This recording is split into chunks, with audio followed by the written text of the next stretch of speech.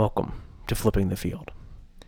Before we begin today, we'd like to open with a reading from the book of Ted Laskers, presented by Ryan Donnelly.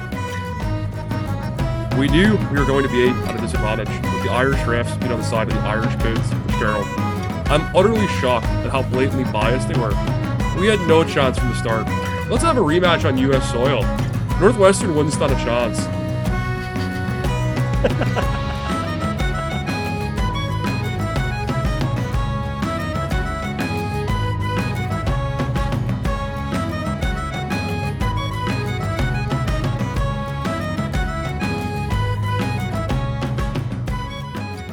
Hey, welcome to Flipping the Field, the college football podcast about Irish conspiracies. I'm Patrick Mayhorn. I'm joined by my co-host, Ryan O'Donnelly. Ryan, Ryan McDonnelly. Yeah. Ryan, top of the morning to you. How's it going? Patrick, may the ride rose. May the road rise to meet your feet. May the morning dew always smile upon you. Yeah. It certainly didn't smile upon that fucking bum Scott Frost this week. What a loser. No, Nebraska. What a loser this guy is. Nebraska ran into some troubles in Iowa. They faced some serious troubles. We're gonna do the recap. It's your recap show. We're gonna put 30 minutes on the clock here, and folks, I know that we have said this before, but we're going to adhere to it. We're going to stick to it as best as we possibly can. We have not very many games to talk about. We're going to talk about as many as I think we have thoughts on. If we fuck up this one, we are not making it the whole season. No, it's going to be a disaster if we can't get this shit done. But we're putting 30 minutes on the clock. I think we're just going to go in order of game when they started, when they finished, and we're gonna blare through all of these. Real quick, we should probably... We're gonna blare through them? What does that mean? We're gonna speed through them. How's that? We're gonna speed through them. Before we do that, we should probably do our housekeeping stuff, right? Like, for example, you can find all of the stuff that we do and pay us money at meetatmidfield.com, also at meetatmidfield on Twitter. Run me those wallets. Yeah, run us those wallets. The show's on Twitter at Field Flipping. I'm on Twitter, Patrick_Mayhorn. He's B1G_Ryan. And of course, you can also support the show by using the code MEETATMidfield for 15% off at homefieldapparel.com. Premium vintage collegiate apparel. They give you much longer than 30 minutes if you want to wait around on their website and click around on all the stuff. You can spend hours on there just buying t-shirts. That's a good Saturday right there. It's just a guy buying t-shirts. Maybe you're spiraling. Maybe you've recently had a divorce. It's a really good way to bounce back, is to just buy a whole lot of t-shirts using the code MEETATMidfield for 15% off. Yeah, and it's, by the way, it's 100% not true that most of their customers are perverts. It's that's not correct. True. Stop saying that. I don't know where this nasty rumor began, but it's not true. Okay. Just to totally clarify all the false things that have been said about Home Field Apparel since we started working with them. Their customers aren't perverts. They did not have anything to do with the triangle shirtless factory fire. I don't know where this stuff is coming from, but we're gonna root it out. They do not work with any slave labor to make their clothes. Yeah. And finally, the mascot section of the website does not have any kind of bestiality going on. Yeah. None of those are true. None of this is true. And it's unfair to a business that has treated us so well with so much kindness that people are spreading these nasty rumors. These rumors that are just not true, that are designed to divide, really, and to hurt our dear friend Connor. Speak on it. It's shameful. It's shameful what people are doing with these rumors. People are saying, "Oh, well, home field is making chastity belts." There's home field was involved with the triangle waist fire. It's wrong. It's wrong to do. Home field, the one that is true, they still, again, they do run Andrew Yang's campaign.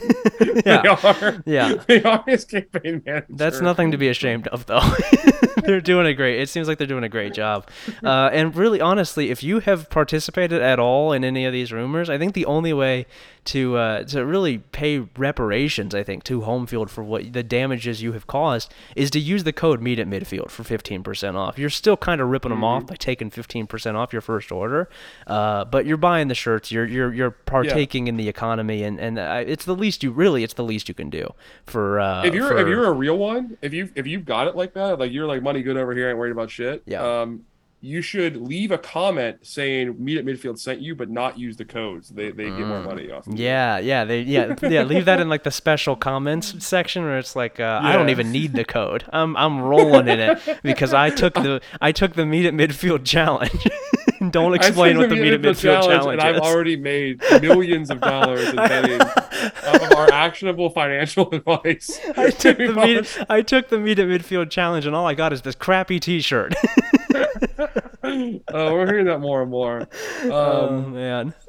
And also to the haters and losers that are saying because Meet at Midfield also made an Our College Football T-shirt that we are now Reddit, it's not true. Also, don't say that about us. Yeah, please don't say that. It's not true, and it's just really hurtful. It's you guys know we're not Reddit. Don't call us Reddit, dude. Come on. Yeah. All right. Anyway, Homefield Apparel, homefieldapparel.com, Homefield Apparel on Twitter. Check them out. Meetatmidfield.com for meetatmidfield.com, all that stuff. Twitter.com. Just scroll around, check it out. 247sports.com. Lots of cool stuff on there. MikeFarrellSports.com. It's just there's something on the internet for everybody. That's really been the lesson. How about LSUtigers.net? Absolutely. LSUtigers.net. Any other websites you like lately? You get any websites? No, I'm actually anti-website.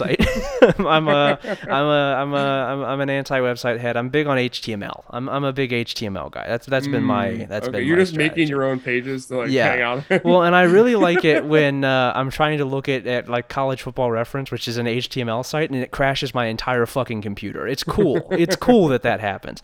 All right, Ryan, are you ready? Yeah. All right, 30 minutes on the clock. Starting. Oh, you didn't start it yet? I thought we were going to run some time there. No, 30 minutes on the clock starting now. Western Kentucky 38, Austin Peay 27. I thought Austin Reed looked pretty good in this game, newly anointed starting quarterback at Western Kentucky. The offense looked about the same, not a whole lot of interest in running the football. Didn't really need to have a whole lot of interest in running the football. The main thing that I took from this in watching Western Kentucky specifically is those wide receivers, man, are fantastic. They are fantastic. I think Malachi Corley had 3 touchdowns. Dawood Davis was really good as well. 124 yards, I think, right? Yeah. Those guys are tremendous. The Western Kentucky defense looked bad. I didn't think Austin Reed was like amazing. I thought he looked fine. But that receiver room, I don't think there's any drop off at all from what they had last year. I did have some worries with this offense in general coming out of like the post Zach Kitley era, the post Bailey Zappi era, what to expect. And I mean, they did only rack up like 380 yards of offense in the day, something like that. I think 387, something like that. But 386 looks like. Yeah. And I mean, that's like obviously not ideal, but still, like you said, the receivers are not the problem whatsoever. Like there's some growing pains in week 1, and they got to improve a little bit, especially in the line play. But I think I'm fully confident this offense can get back to where it was in the future. Yeah. I'm sure keep developing. And Austin Reed was not bad. I mean, pretty efficient, I thought. Had a turnover, but not a bad one. Western Kentucky defense played pretty well, I thought. They like really kind of came on late in the game. Especially Jaquez Evans had 2.5 sacks on the day. Really, he also led the team in tackles. Really impressive player. I was a big fan of his. He is their linebacker who is from Dublin, Georgia, not Dublin, Ireland. Or Dublin, Ohio, the big 3. Right, right. Interesting here is that Western Kentucky, this is from GameOnPaper.com, only had 54 plays from scrimmage, which I think is part of what accounts for that 386 yards. So they averaged more than 7 yards per play. It's not like the end of the world, but I don't know. I don't know what was going on with that. Kind of a slower pace for an air raid team. You don't usually see that. They had 4 takeaways, so I assume they just had short fields. Yeah, part of it. Yeah. I think that's probably a part of it. That was sort of the other thing that I took from this is that Austin Peay was doing some of the slow mesh stuff in their rushing attack, and that was working pretty well early on. I have some worries about this Western Kentucky defensive front. They did not look great to start this game. They settled in, but I think that largely they settled in because Austin Peay kept turning the ball over. I think there was a pick 6. Couple fumbles that were really not very good. It was sort of sloppy from Austin Peay, and I think it would have been closer if not for those turnovers. But I also think it was not really quite as close as the 38-27 final score. Yeah, Agreed. Agreed. In the second half, Western Kentucky really pulled away and looked Yeah. dominant. Yeah, they looked like they were supposed to. Wide receivers looked great. All right, next up. You know a team who can't pull away in the second half, huh? It's those beloved Nebraska Cornhuskers, folks. Northwestern 31, Nebraska 28. Jesus Christ. I mean, Dude, it's so good, man. it is it's unbelievable. It's uncanny how good Scott Frost is at fucking it up. It's he's ridiculous. a maestro, man. He's an absolute maestro. Oh my God. No one does it like him. Yeah. Like honestly, no one does it like him. Nebraska averaged 8.4 yards per play from scrimmage, and they lost. What are you doing? What are you people doing? Oh my God, dude, it's so bad. Almost averaging a first down for fucking offensive play. Man, it was so funny because of course, like it's easy to make fun of Nebraska. We all love to do it, but like they went into halftime down a field goal. They come out, they force. I think Northwestern got one first down, then had to punt. Then they come out. Casey Thompson has an incredible play, one of the best college football plays I've seen in a long time. Yeah, this incredible scrambling 58-yard third on the sideline. They score a touchdown on that drive, force a fumble the next drive, score a touchdown again, and then go for like the kill shot up 28-17 by kicking an onside kick.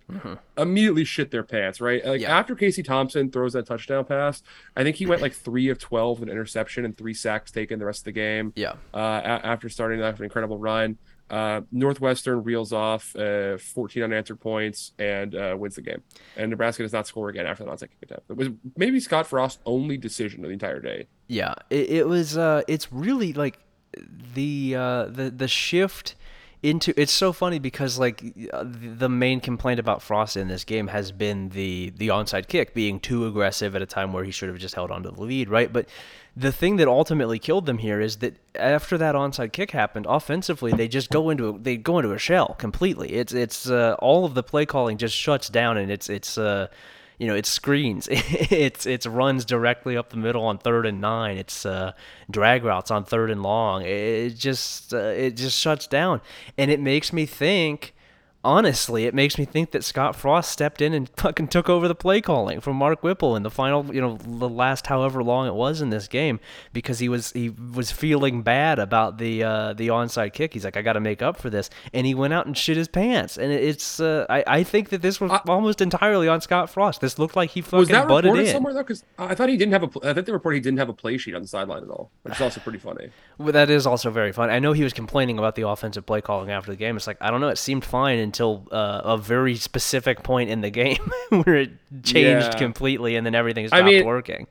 And I'll say this: I know I referenced Casey Thompson's like struggles and like after that throw. Yeah. Not his fault. I want to say he had like I think 4 of those 9 incompletions were passes that hit the hands of his receivers, and I think 2 of them were picked off. One of them was picked off. Yeah. Including the game-sealing interception. Just like guys, just like getting hit in the face in the hands of footballs and not catching them.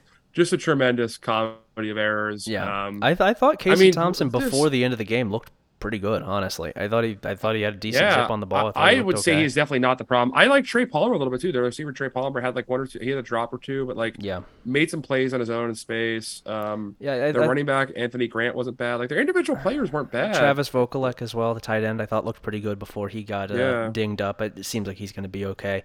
But the thing that I kept taking from watching this game was, especially later on, it's this kind of thing that we talk about in the margins and in less severe ways with Ohio State, is strength and conditioning. Nebraska's fucking slow. They're just slow everywhere, right? Like there are a couple players, individual players, you mentioned Trey Palmer.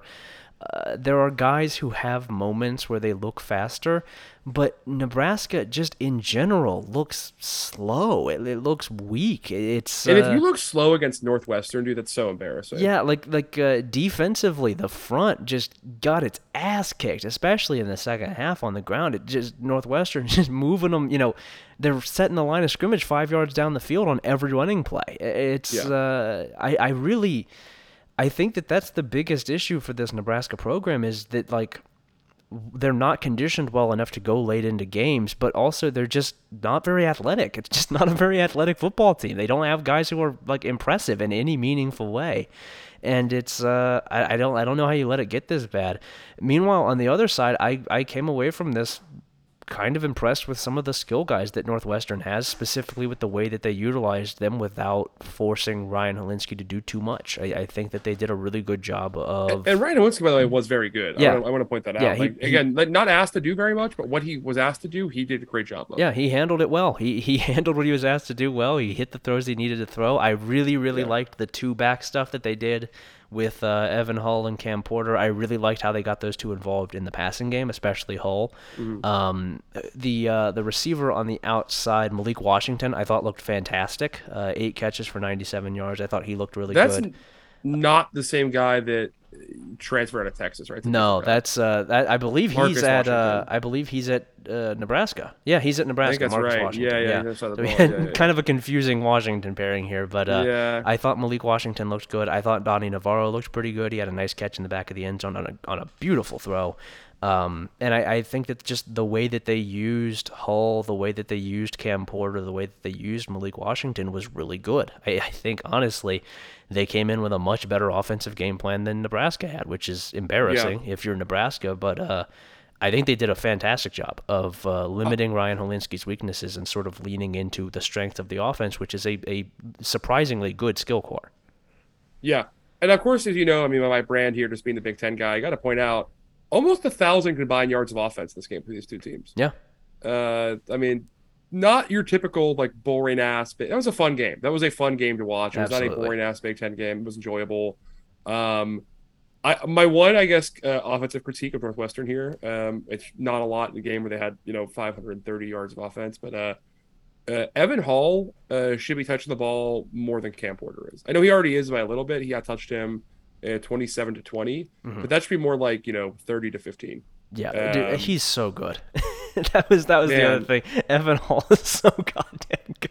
They referenced his squat numbers several times throughout that game. You can just see looking at him. Yeah. He's not fast at all, but he is just like annoying to tackle from what I can tell. Is a good receiving threat. Like you look at him run, he doesn't look like that explosive. He doesn't really look that fast, but he just is getting to open territory and like fighting off tacklers. Like, 22 carries for 119 yards and a touchdown and 5 for 7 for 55 yards. Yeah. I mean, very impressive day. Cam Porter wasn't bad. I mean, he had 19 carries for 94 and also got a catch for 5 yards, but he did fumble the ball once. I think Porter needs to be their short yardage back, right? Like he is so quick. He's a nice change up. Yeah. His problem is he doesn't really seem to have any second level move. Like it's kind of just like I'm going to hit the hole very fast and hope I like knock you over for an extra 2 yards. That's kind of his whole thing. There's no move past that. So, and he also is not a threat in the running game at all. So he's just to me it's funny because to have the smaller guy with the short yardage back, but that's what he's good at. Yep. I think that's all fair. Nebraska, big dead bitch. Get him out of here. Just a deeply embarrassing football program. What are you people doing? Anyway, Utah State 31, UConn 20. Utah State was We're just skipping UNLV, right? Oh, I guess we can. No, I don't want to. You're fine. I'll mention briefly. Doug Brumfield for UNLV quarterback looked really good. He's a lefty, throws the ball really, really fucking hard. UNLV's starters in this game looked excellent. Defense looked good. Everything looked really, really smooth. They're playing Idaho State, so it is what it is. But good for them to get a win. Good for Doug Brumfield for winning that job. Utah State 31, UConn 20. Despite the final score, I don't think that this one was ever all that actually in danger for Utah State. This is, I think, going to be Utah State's thing all year and probably just in general under Blake Anderson is, like the little guy running, trying to fight the bigger guy, and the bigger guy's just holding his hand out. got his hand on his head, just holding him at arm's length. I think that that's just sort of what Utah State does. And that's what this game felt like to me. There was a chance kind of late in the game where UConn could have gotten the ball back with the chance to tie or take the lead if not for a 3rd and 12 pass interference call. But there was a pass interference call, and so Utah State kept the ball and then scored after a It's like a 13 play, 75-yard, 4-minute drive to end the game. Yeah. It was Statement never drive. seriously in danger. It just was it was sloppy. It was sloppy from Utah State. They had a couple Yeah. turnovers. It kind of felt like the classic like re-engage on the controller mode like Yeah. situation for Utah State, where it's like the guy sits forward in the chair, is like what it looked like, where Yeah. they were kind of fucking around for a little bit, and then like you said, that drive put them up. I think it was 31-20 with 6 minutes left, and then a next drive immediately come out, and Ike Larson gets that Yeah. big kind of game-stealing interception. Dude, Ike Larson is gonna be so fucking good. That was a really impressive play. I'm so excited to watch that kid. Him and Robert Briggs, freshman halfback who carried 10 times for 85 yards. Really, really physical, and he's 5'5". He's just tiny. And I will say, rushing game has some work to do though for Utah State right now. Yeah. Calvin Tyler was sort of, I think, just freelancing a little bit. The offense in general, I think, has some work to do. There's some timing stuff with the wide receivers. Justin McGriff had that great catch in the corner of the end zone, but in general seemed kind of off. Yeah. He really needs to start catching the football a little bit more consistently. I think Brian Cobbs looked like a good fit for the offense. Brian Cobb's Maryland transfer, a friend of the show as well. I covered him in high school. Dude, Brian, I mean, he's perfect for this team because he's so fucking cool, right? Like everything that he does, he's just there's nothing exciting about what he does. He's just like, yeah, he's open. Brian Cobbs is open again. Brian Cobbs is open on every goddamn play. He's just always open. 100%. Yeah, and I will say too, I mean, like Utah State went for over 500 yards of offense in this game, right? Like the offense moved the ball, but they did have, I believe, 3 turnovers in UConn territory, 2 fumbles and a turnover on downs, and like on drives into UConn territory without points. And I think that's kind of where like your underlying numbers of just like why Utah State didn't get over the hump on points like at a higher level. Yeah. But yeah, I mean they played really well. Came out the game like I watched the second half of the game more than the first half. And I came away thinking they were totally fine. The game was never in doubt. Yep. I think that's fair. I think that the people there are people who were sort of disappointed with this result, especially like bettors, and I think that that's largely a symptom of not really understanding what Utah State did last year or what it's going to do this year. This is what they're going to do. They're going to just they're going to get a lead and then they're going to sit on you if they're even within kind of range of beating somebody like Alabama. I don't think they're going to be able to do that against, but most teams, this is what they're going to do. Illinois 38, Wyoming 6. I mean, yeah, pretty much. Boy, a lot of people, it seems like, didn't really pay attention to what was going to happen to Wyoming this season because I saw a lot of people saying, oh, Wyoming might be like 8-4. No, man, Wyoming is not going to be 8-4. Wyoming might not win a football game. This is a bad football team. This is really, really bad. This was never even kind of close. That stat line, Wyoming starting quarterback Andrew Peasley, 5 of 20 for 30 yards and a pick. Oh.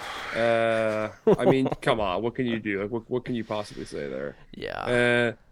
Illinois just ran the ball at them all day. I mean, Tommy DeVito threw the ball 37. By the way, 37 attempts for 194 yards. Tommy DeVito. Let's get that cleaned up a little bit there. But still threw the ball 37 times, and but no, I mean, Chase Brown just took the game in his hands and ran away with it. And then his backup, Josh McCray, got hurt, and then the third string guy, Reggie Love, came in and carries and just sealed that game up. I mean, the Illinois running game is going to be nasty all season. They were moving guys off the ball. Chase Brown, a real coming out party for him. He went for, I believe it was 167 total yards with 3 touchdowns contributed on 22 touches. Very impressive. He's a guy we've talked about a lot in this podcast, but I have him in my Devy League for fantasy. I think he's a guy who's going to be an NFL running back. I really like him a lot. He's in a loaded Big Ten for the running back position. He's one of the best players at the group. Yeah, I liked the way that they got him involved in the passing game on that first drive. They used him on a wheel route that I thought looked great. It was a beautiful throw from Tommy DeVito. I think that's a couple teams in the West here that seem like they have a decent understanding of how to use their really good running backs as more than just running backs. We saw it with Northwestern. Yeah. We see it here. I think we're probably going to see it at Minnesota this year with Mohamed Ibrahim. I think that they're starting to get a feel for like, oh, we have a running back. We can use him for more than just running the football, and that's good. I think that's a good development for the conference that you could throw to the fucking running back sometimes.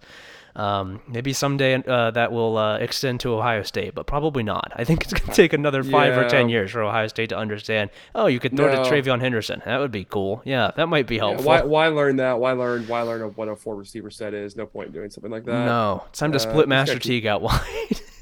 No, you don't want to like self scout and look at your tendencies on like snap. No, you don't do any of that stuff. That's lame. That's not football. No. Anyway, Illinois, I thought really looked quick. Good. Go ahead. I think Illinois looked good. That's the end of my thought on Illinois. I also want to say that the Ryan Walters defense is pretty impressive too. I know it's Wyoming and they're not going to be like a competent offensive team or anything like that, but the way their secondary looked, they were really quick to the ball. They were breaking on balls. They kind of knew where everything was going. Looked like a really prepared football team. Yep. And especially Devin Witherspoon is a difference maker in the secondary for them. Yep. Like him a lot. He's a name you'll hear on Sundays, in my opinion. All right, gonna pair up. Also, sorry. One last thing is that Jordan Morris, and now in year 7 of college football in school 5. Jesus Christ, playing for awesome. Illinois. Former Akron Hoban tight end. He played with Danny Clark and Todd Sibley in high school. Yeah, former midfield challenge taker. So you got to respect that as well. I'm gonna group these 2 ACC games together here. FSU 47, Duquesne 7, and North Carolina 56. Florida A&M 24. Didn't watch a ton of either of these. I thought Drake May looked good for North Carolina, and I thought that FSU in general looked really good. I think that you have more thoughts on that game than I do. What'd you pull from the Florida State game? Yeah, overall, I mean, the biggest thing I just noticed is that running back room is nice. Mm-hmm. Like, I know you're playing Duquesne, but like you just see some things, kind of the way these guys move a little bit. Trayshawn Ward, Trey Benson, and Lawrence Toafili, their top 3 running backs, combined for 38 carries. And that went for over 330 yards. Yeah. Basically, you had the top 3 guys nearly averaging 10 yards a carry between them. Really impressive stuff.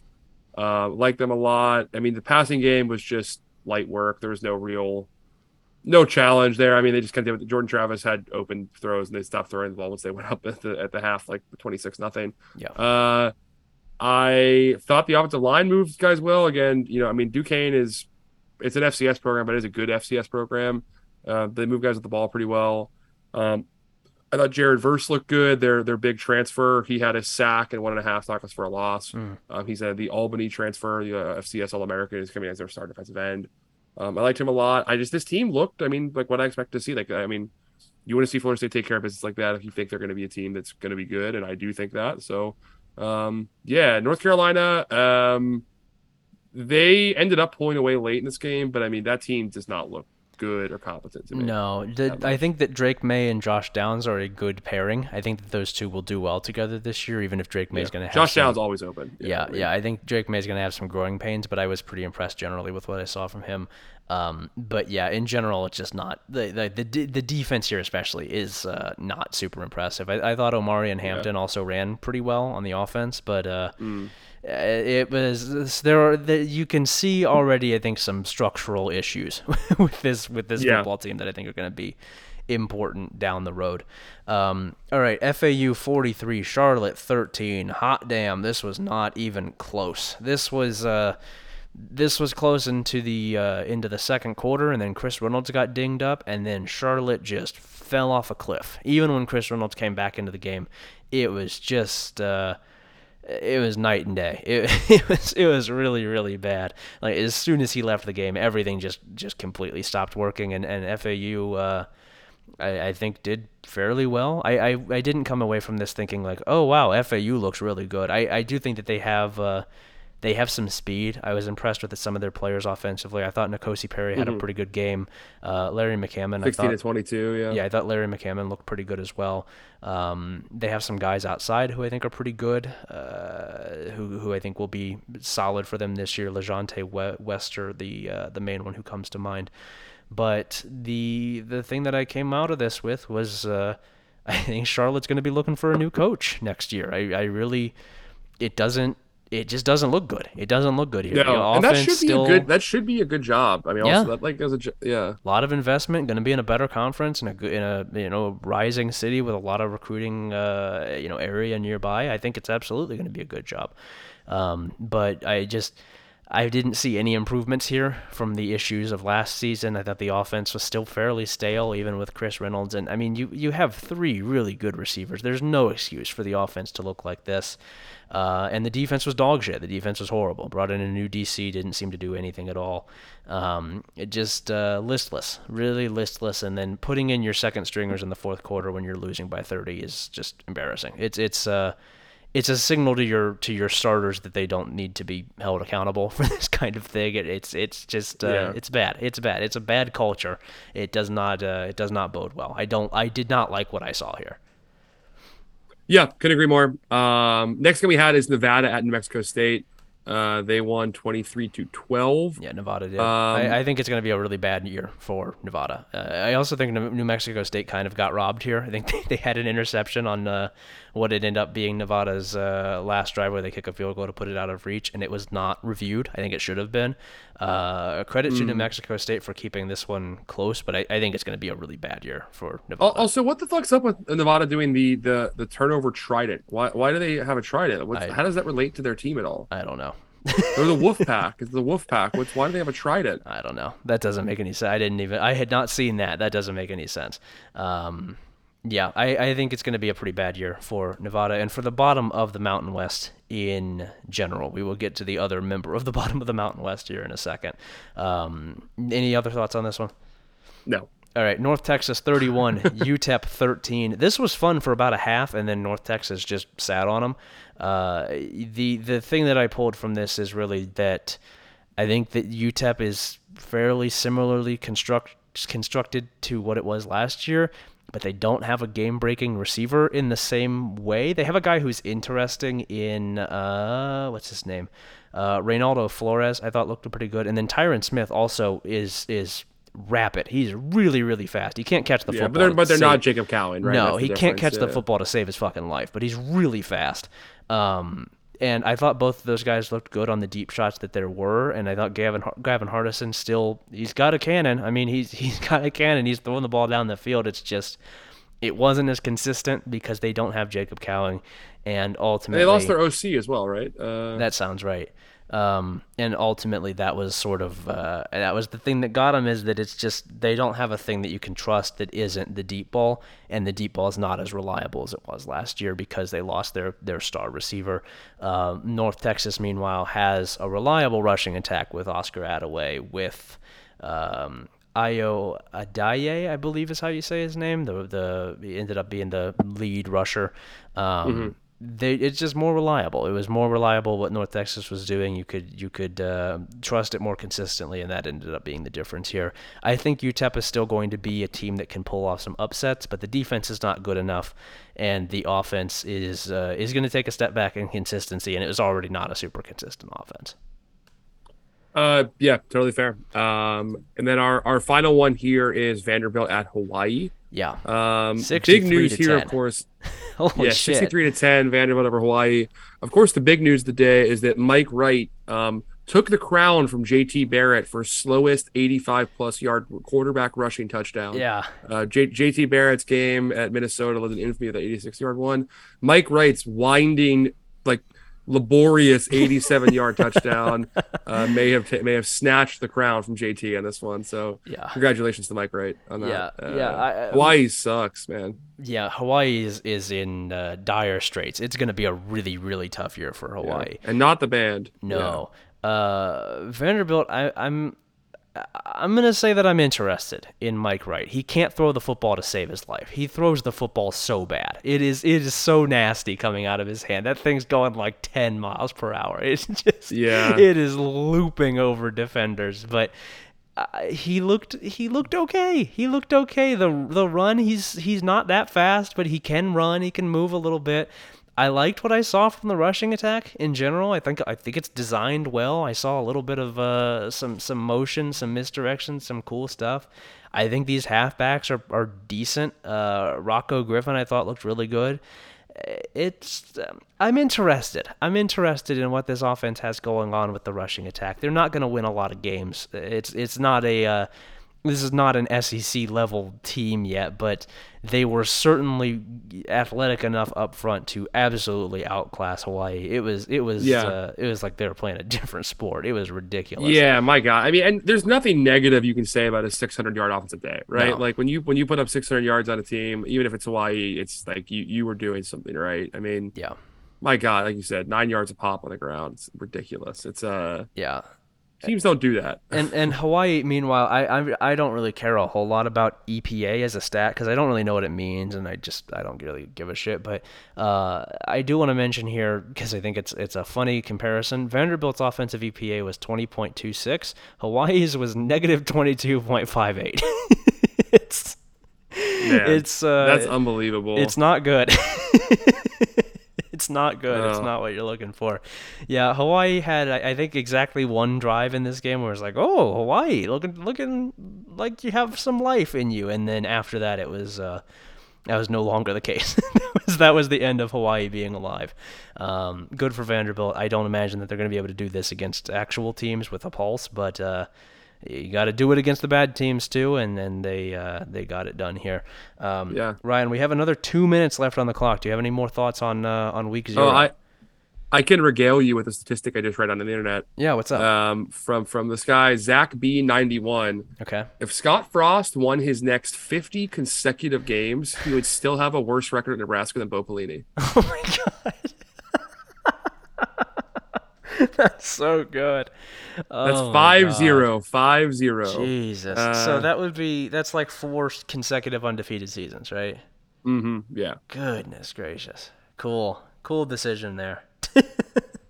Yeah. Yeah. I mean, like, I don't know. I guess, like, I know Bo was not going to be the one that gets them where they needed to go, but Jesus Christ, that's probably also not going to be Scott getting you there, and you're fucking 4. I think we know what Scott Frost is at this point. Don't know that you needed to run it back for a 4th goddamn year. No, I don't really get it, but I mean, I don't know. People are just these coaches, these ADs, and they're just boring. They don't care, man. They just don't care football the way we do. They don't have the podcaster's heart in them to run these teams appropriately. Yep, I think that must be what it is. So week 0 in the books. Not very good, I would say, in terms of football. Not a lot of football that was really worth watching this week. I wasn't. I mean, was there any players you? Chase Brown, my player of the week. Chase Brown looked great. Yeah, Evan Hull, I think gets a mention. Doug Brumfield. I thought Logan Bonner was fantastic for Utah State, as well as Robert Briggs, who didn't carry the ball a ton but looked great when he did. FAU, I mentioned a defensive lineman. I forget his name, who had 2.5 sacks. There's the one at FAU or FSU Verse, but I don't remember who the No, Verse had 1 sack. It was somebody else. It's not a big deal. Yeah, doesn't matter. Some guy out there. Some guy had a great game. Yep. All right, we got 5 seconds left on the clock, folks. We will be back today with the premium show. You'll be